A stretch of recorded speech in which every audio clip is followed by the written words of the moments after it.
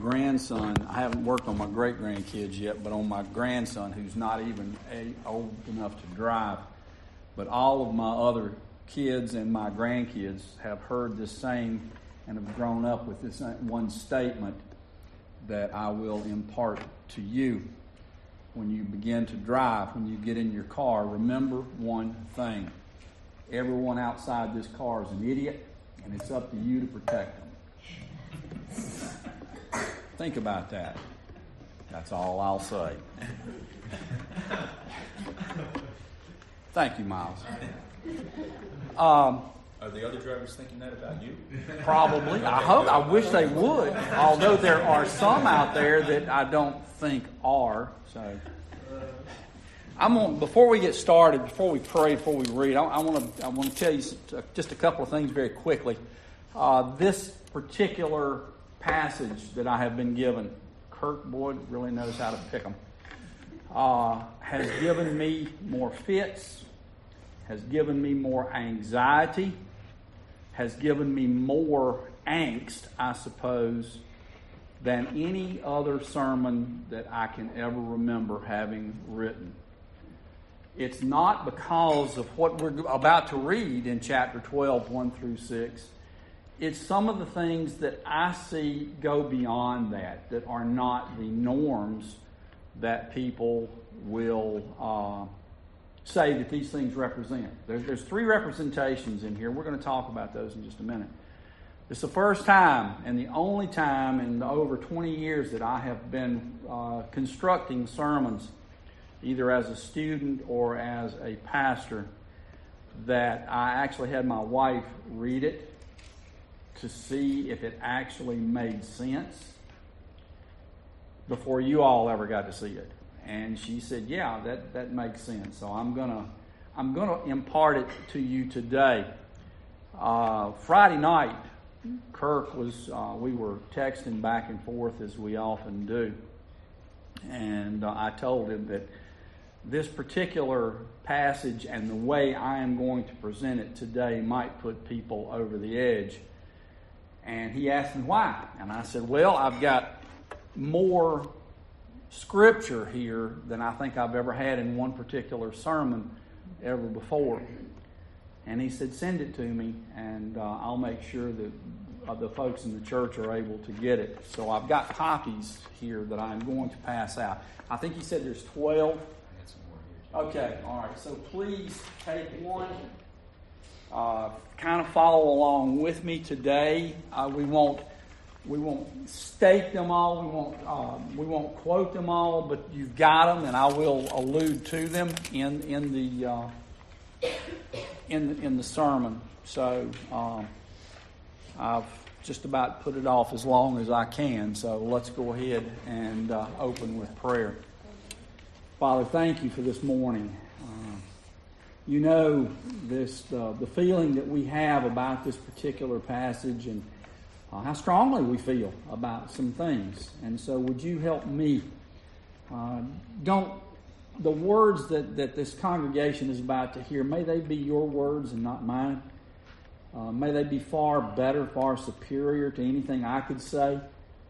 But may they sink into open, willing hearts this day, that we can look at this particular passage with maybe a little bit different view. Maybe I'm overplaying this, overthinking this, and it's maybe a little bit more open than I might think. And if that's the case, forgive me for my feelings the way that I have.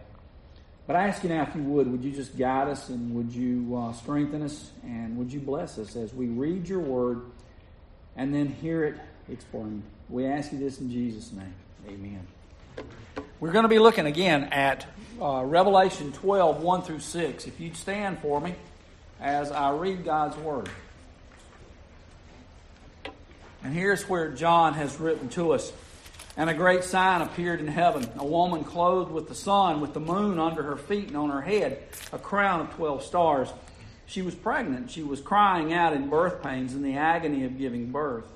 And another sign appeared in heaven. Behold, a great red dragon with 7 heads and 10 horns, and on his heads 7 diadems.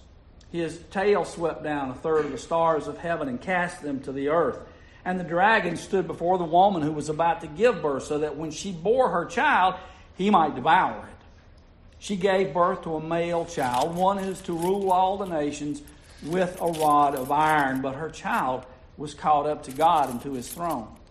And the woman fled into the wilderness, where she has a place prepared by God, in which she is to be nourished for 1,260 days.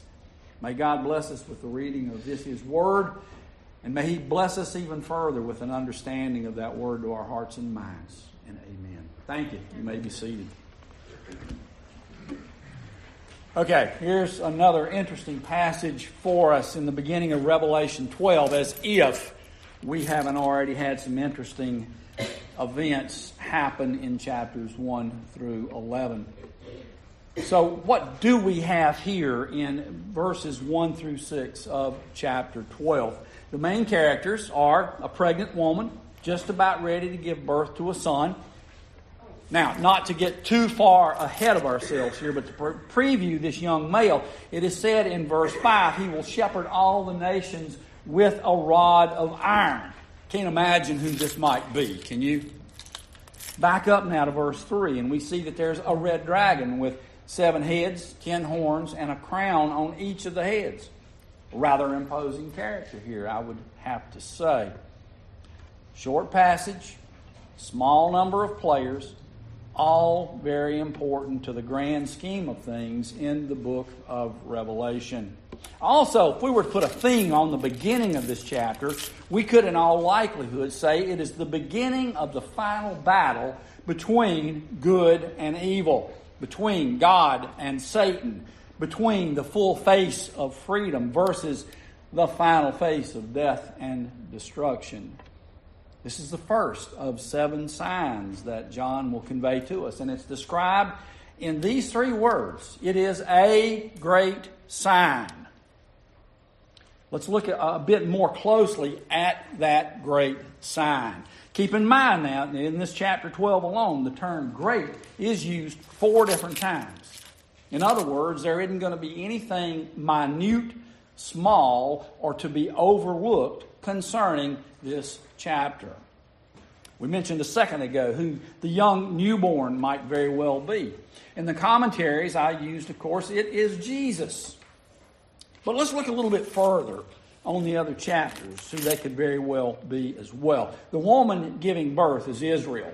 In fact, in one place I read it stated that in order to understand the book of Revelation, we had to draw the conclusion that the woman is indeed Israel. We'll save the description of what surrounded her for another minute. And then the dragon, as you could imagine, is Satan. His description will also come a little bit later. And yes, the child is indeed Jesus. In essence here, when things start to get a bit confusing, maybe it already has for a lot of us, I don't know. But what I'm going to try to do is break as much of this info down into 6 verses into more manageable, understandable chunks. At least that's my goal. I'd encourage you to jot notes down here too. It would be beneficial for you to do some research on your own. Also, look at the questions that we put out for this particular sermon for this week as well. That might help you in leading you in your search or your research here. You may find in this sermon this morning that my thoughts may be somewhat, or maybe even for some of you all, a lot off track. Also remember, my disclaimer, we don't know when all of this is going to take place, and we don't know when Jesus is going to return. But we as Christians believe that He is indeed going to return to us at some point. We just don't know when. So I wanted to look first at the woman. Some say this represents Mary, the mother of Jesus. There have been some women who, over time, who became cult leaders, actually thought the woman was them, that we were talking about them. I'm not sure I could ever be that egotistical. And yet, I suppose there are some who may read this and think, hey, you know what? That woman's me. That's exactly who I am. Good luck with that one. The woman has some identifying characteristics about her. And as we said, she's Israel, according to many who are far smarter than me. One passage that a lot of what we see in the Old and New Testaments as to who is being spoken to centers around Israel directly. For instance, Isaiah 9:6 is one. The statement, "For unto us a child is born." Well, oftentimes we believe that us means you and me, don't we? And that may be true. Originally, it was, though, directed to Israel. Micah 5:2 says, speaking about Bethlehem Ephrathah, "From you shall come forth from me one who is to be ruler of Israel, whose coming forth is from of old, from ancient days, born in Bethlehem, born out of eternity." When you get the opportunity, read Isaiah 66, verses 7 through 11, and you might get a little bit more of an understanding of where Jesus comes from and to whom he is born. Yes, that passage is to you and me. Don't get me wrong. Whether some want to admit that or not, and I'll address that in just a second. But it was addressed to Israel first, no matter what. Verse 1, they include the sun, the moon, and the stars. We can see a parallel with the sun, the moon, and the stars, though, in Genesis 37:9. This is one of the two dreams that Joseph had that he told his father and his brothers about. Here we're told concerning Joseph, "Behold, I have dreamed another dream. Behold, the sun, the moon, and the stars were bowing down to me." Basically, they would all be under Joseph's authority, bowing down to him. But when Jacob first heard this, he took it to mean that he, his mother, Joseph's mother, Rachel, and his brothers would be bowing down to him. And we know that did later come to pass. Yet there was a bit more involved than just his family, as we know. We'll look at the sun, moon, and the stars all again shortly. I think it's safe to say here that the woman is merely symbolic, not a real person in this particular instance, not here anyway.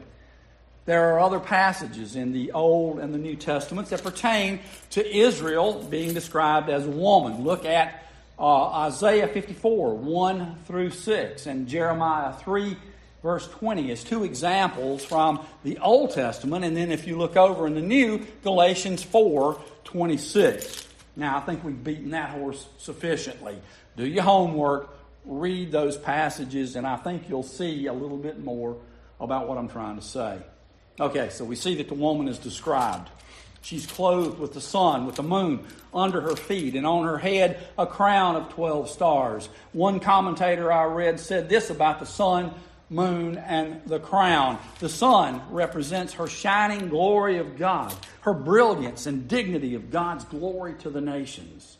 The moon is a symbol of her eternal covenant relationship and the covenant of cycles found in the moon and in her feasts. The victor's crown is the symbol of her victory over intense struggle. The 12 stars on the crown are the 12 tribes of Israel.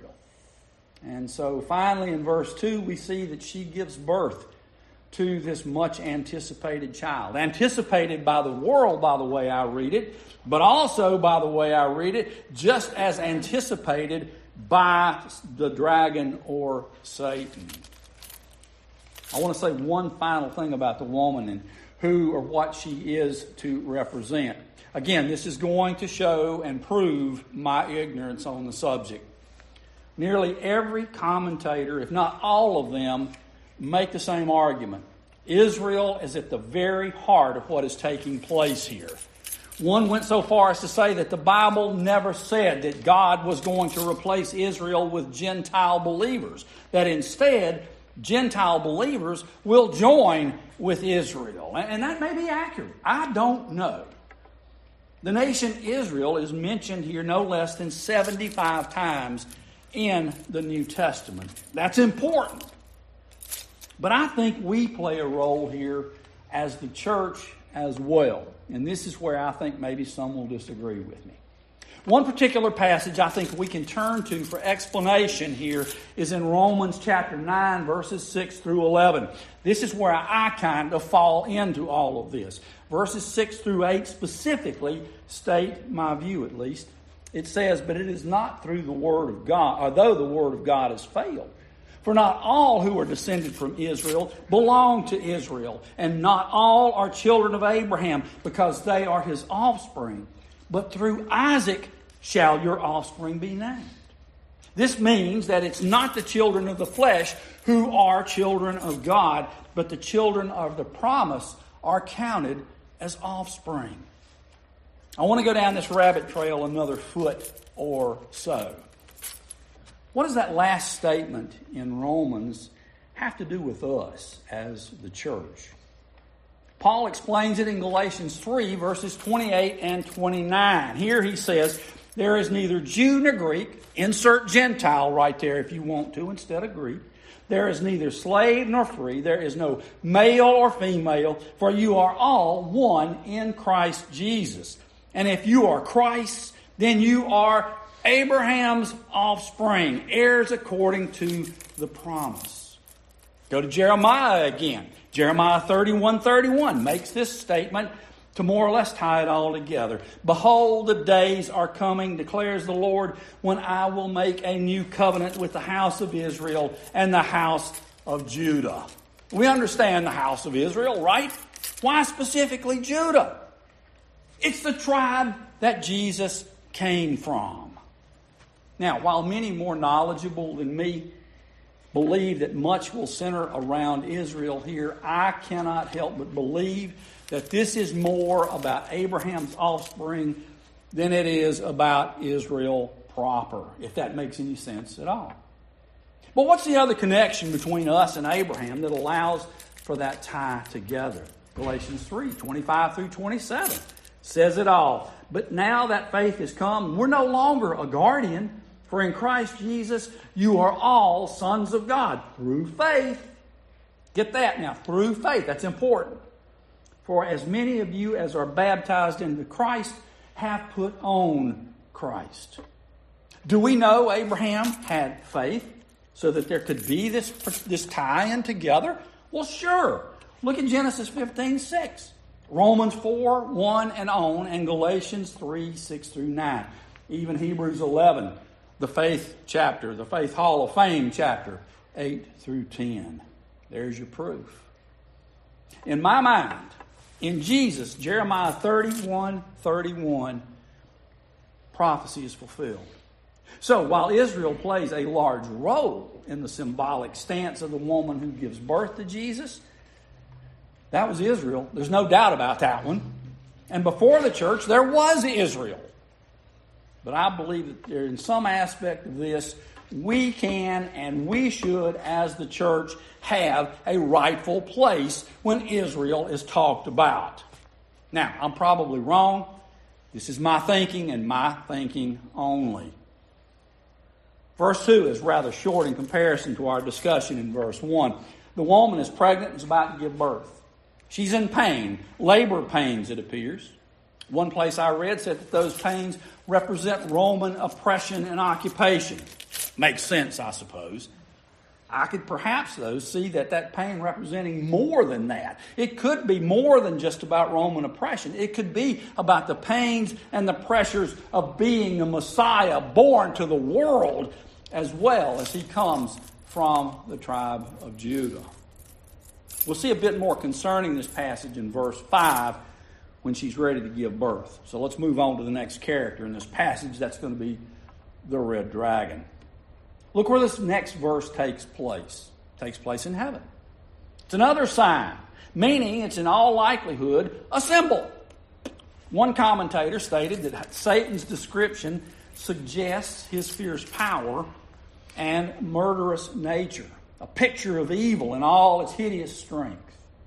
In fact, another commentator, I trust implicitly, tells us in conjunction with this last statement, Satan is called great here because of his vast power here on earth. He's called red because he's a terrible murderer. He's called a dragon because of his vicious character. We've seen the dragon before. Look at Ezekiel 29, verse 3. It's seen in Daniel 7:7 and verse 24. And as many as 13 times in the book of Revelation alone. Let's go back to Ezekiel just a second. Chapter 28, verses 11 through 18. Here you'll find a bit more concerning the fall of what once was a guardian cherub, the signet of perfection, as he is described. Read that passage when you get an opportunity. To be a bit more specific, in verse 3, we see that the great red dragon has 7 heads, and upon each is a crown. More specifically, these were diadems. We know this dragon is Satan, and we have to ask, why should we care that much about what he's wearing? So what? Well, diadems, while not representing his authority, the diadems represent crowns. They're akin to crowns worn by royalty, usually.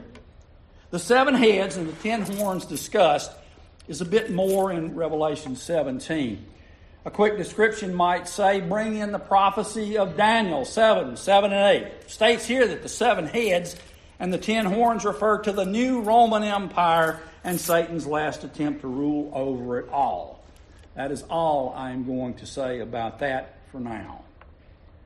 Again, chapter 17 is going to explain these things a little bit more.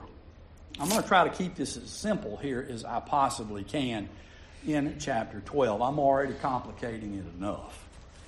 Here, though, it's believed that with the display of royalty by Satan, his power and authority is being shown over all the world. He is, after all, the current ruler of the world. But fortunately for us, not for the entire world.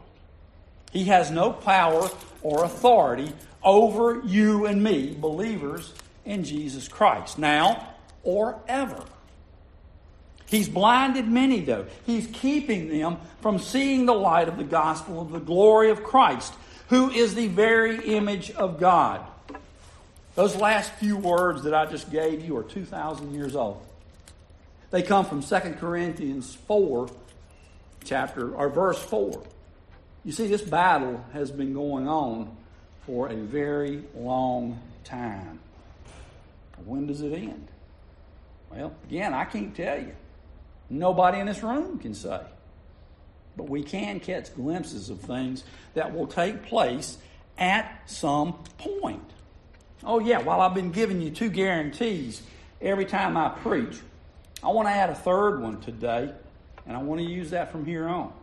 It's one we've alluded to, especially recently. We don't know when Jesus is coming back, but we'd better be ready. We know those, right? Number 3, the new one. We'd better be sharing that knowledge with the world. Verse 4. More details concerning the red dragon. Though I don't normally like to do this, I'm going to draw from verse 9 of chapter 12, where it states that Satan, or the red dragon he is here, will be cast down to the earth, he and his angels with him. Verse 4 says, the dragon's tail drew 1/3 of the stars of heaven and threw them down to earth. Stars and Satan's angels. This could very well be one and the same thing. We know Satan wasn't alone. Jude 1:6 says, and the angels who did not stay within their own position of authority, but left their proper dwelling. Could be these angels were symbolized by the term stars. The last part of this verse 4 alludes to how Satan was wanting to destroy the Christ child after he was born. Oh yeah, we see beds up here. That's in case I bore you to tears or to sleep. Feel free. I really thought that'd get a bigger laugh than that. But I mean, that's okay. That's all right. No problem. You're so in tune to what I'm saying here, I guess, right?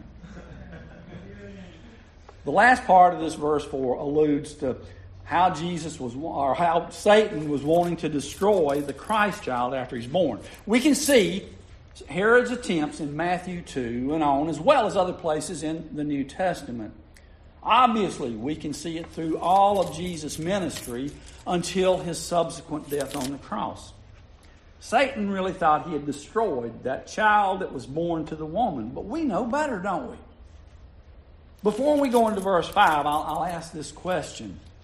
Can you see how much of what the book of Revelation is about has a tension within it that talks of things that have happened before and yet talks about things that are still to come, that are still to take place? This is one of the reasons that we want to have this study and do it slowly. But I have somewhat of an explanation shortly for what I just said. Anyway, verse 5 talks about the birth of Jesus. The child, when he was born, was to rule the world with an iron rod. Psalm 2, verse 9, again speaks to God's Son coming to earth to rule with a rod of iron and dash his enemies in pieces like a potter's vessel.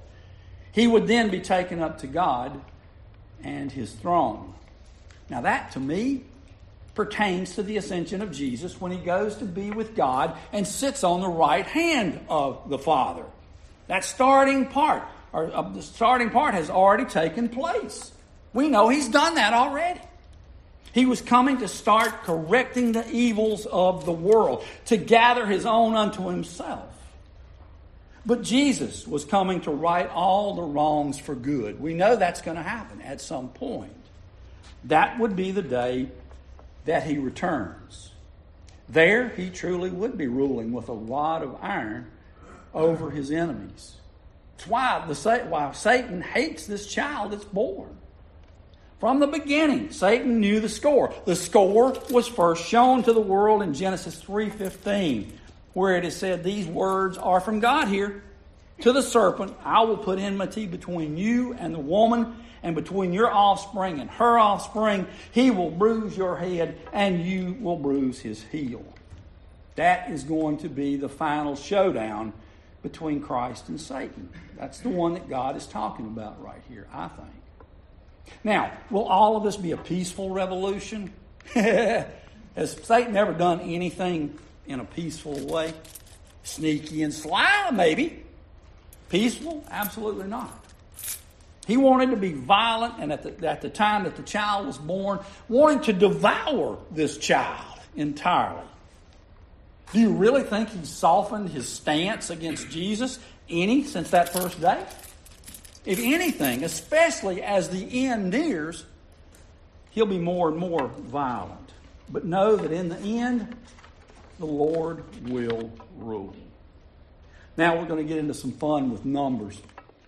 Verse 6, and I don't mean the book Numbers, I mean numbers. Verse 6 states that the woman fled into the wilderness. Why? The woman was being persecuted by the dragon. However, the woman is not left alone. God prepares a place of protection for the woman to be safe. For how long? 1,260 days. You know how long that is? 3.5 years. Now, here's where the prophecies of Daniel come in. I found an interesting point I found along the way of this really difficult sermon to put together, where it made sense to as many, I hope, who might hear it as possible. I asked the question previously, can you see how part of Revelation is in the past and some is in the not yet? Well, there is perhaps a defining point. And in my opinion, and my opinion only, it's verse 5, where Jesus ascends into heaven. This is also a point where you could see another point that I made earlier, while the woman may represent Israel. Somehow followers of Jesus have to be involved somewhere, somehow. How can that be? The dragon, Satan, let's call it what it is. Satan is attacking the woman. We, as followers of Jesus, have been faced with trials and tribulations for 2,000 years as well. Jesus told us that was going to happen. As soon as we became a follower of Jesus, these things were going to start taking place, right? Some in here may disagree with me entirely on this, and that's okay. This, again, is primarily my thinking. 3.5 years is one half of the 7-year prophecy in Daniel 9. It's a prophecy, if the prophecy of Daniel is correct and accurate, going back to Christ's ascension as occurring in the first half of the 7 years, the events in 12:6 have yet to occur. I think we could argue that here. Many say that the yet-to-occur events happen in the 70th week of Daniel, as is seen in Daniel 9:24 through 27. I'm not sure we have reached that point. This is why I said it was fun with numbers. We can argue this till the cows come home. But suffice it to say that no matter how all these events take place, whether we'll all be privileged to see them or be a part of them, or whether we have already been taken up into heaven, as many people believe we will, I can safely say, I'm clueless. Some of you all might be thinking right now, boy, that's an understatement.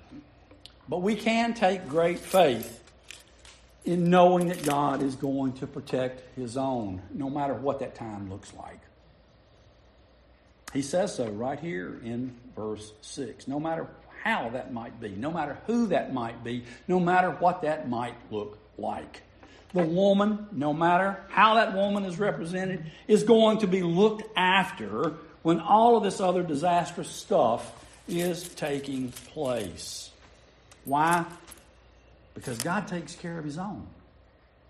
So whether we understand all this or not, whether we just rather not even think about this book, know this. God is God. He's got it all under His control. He wins. And that's the big thing. Period. And because He wins, because He is victorious over Satan, because His Son is going to lead the way for us, we can relax and know that there is a home awaiting us in heaven. That's the good news out of all of this. We also know it as the good news of the gospel. Live in it, live in its peace, live in its joy, now and forevermore. Amen? Amen. Amen. Let's pray. Father, thank you again for the privilege of trying to bring this, to me, somewhat difficult message to your people. And Lord, I just pray that I haven't interfered with your thoughts, that I have not confused anyone. But if I have, forgive me. I just pray, Lord, we'll continue to diligently seek your face. Yes, this is a hard book. It's hard to understand. And it's not designed for us to understand it all. We don't even understand about heaven or about hell. And yet we believe in those things and we study them.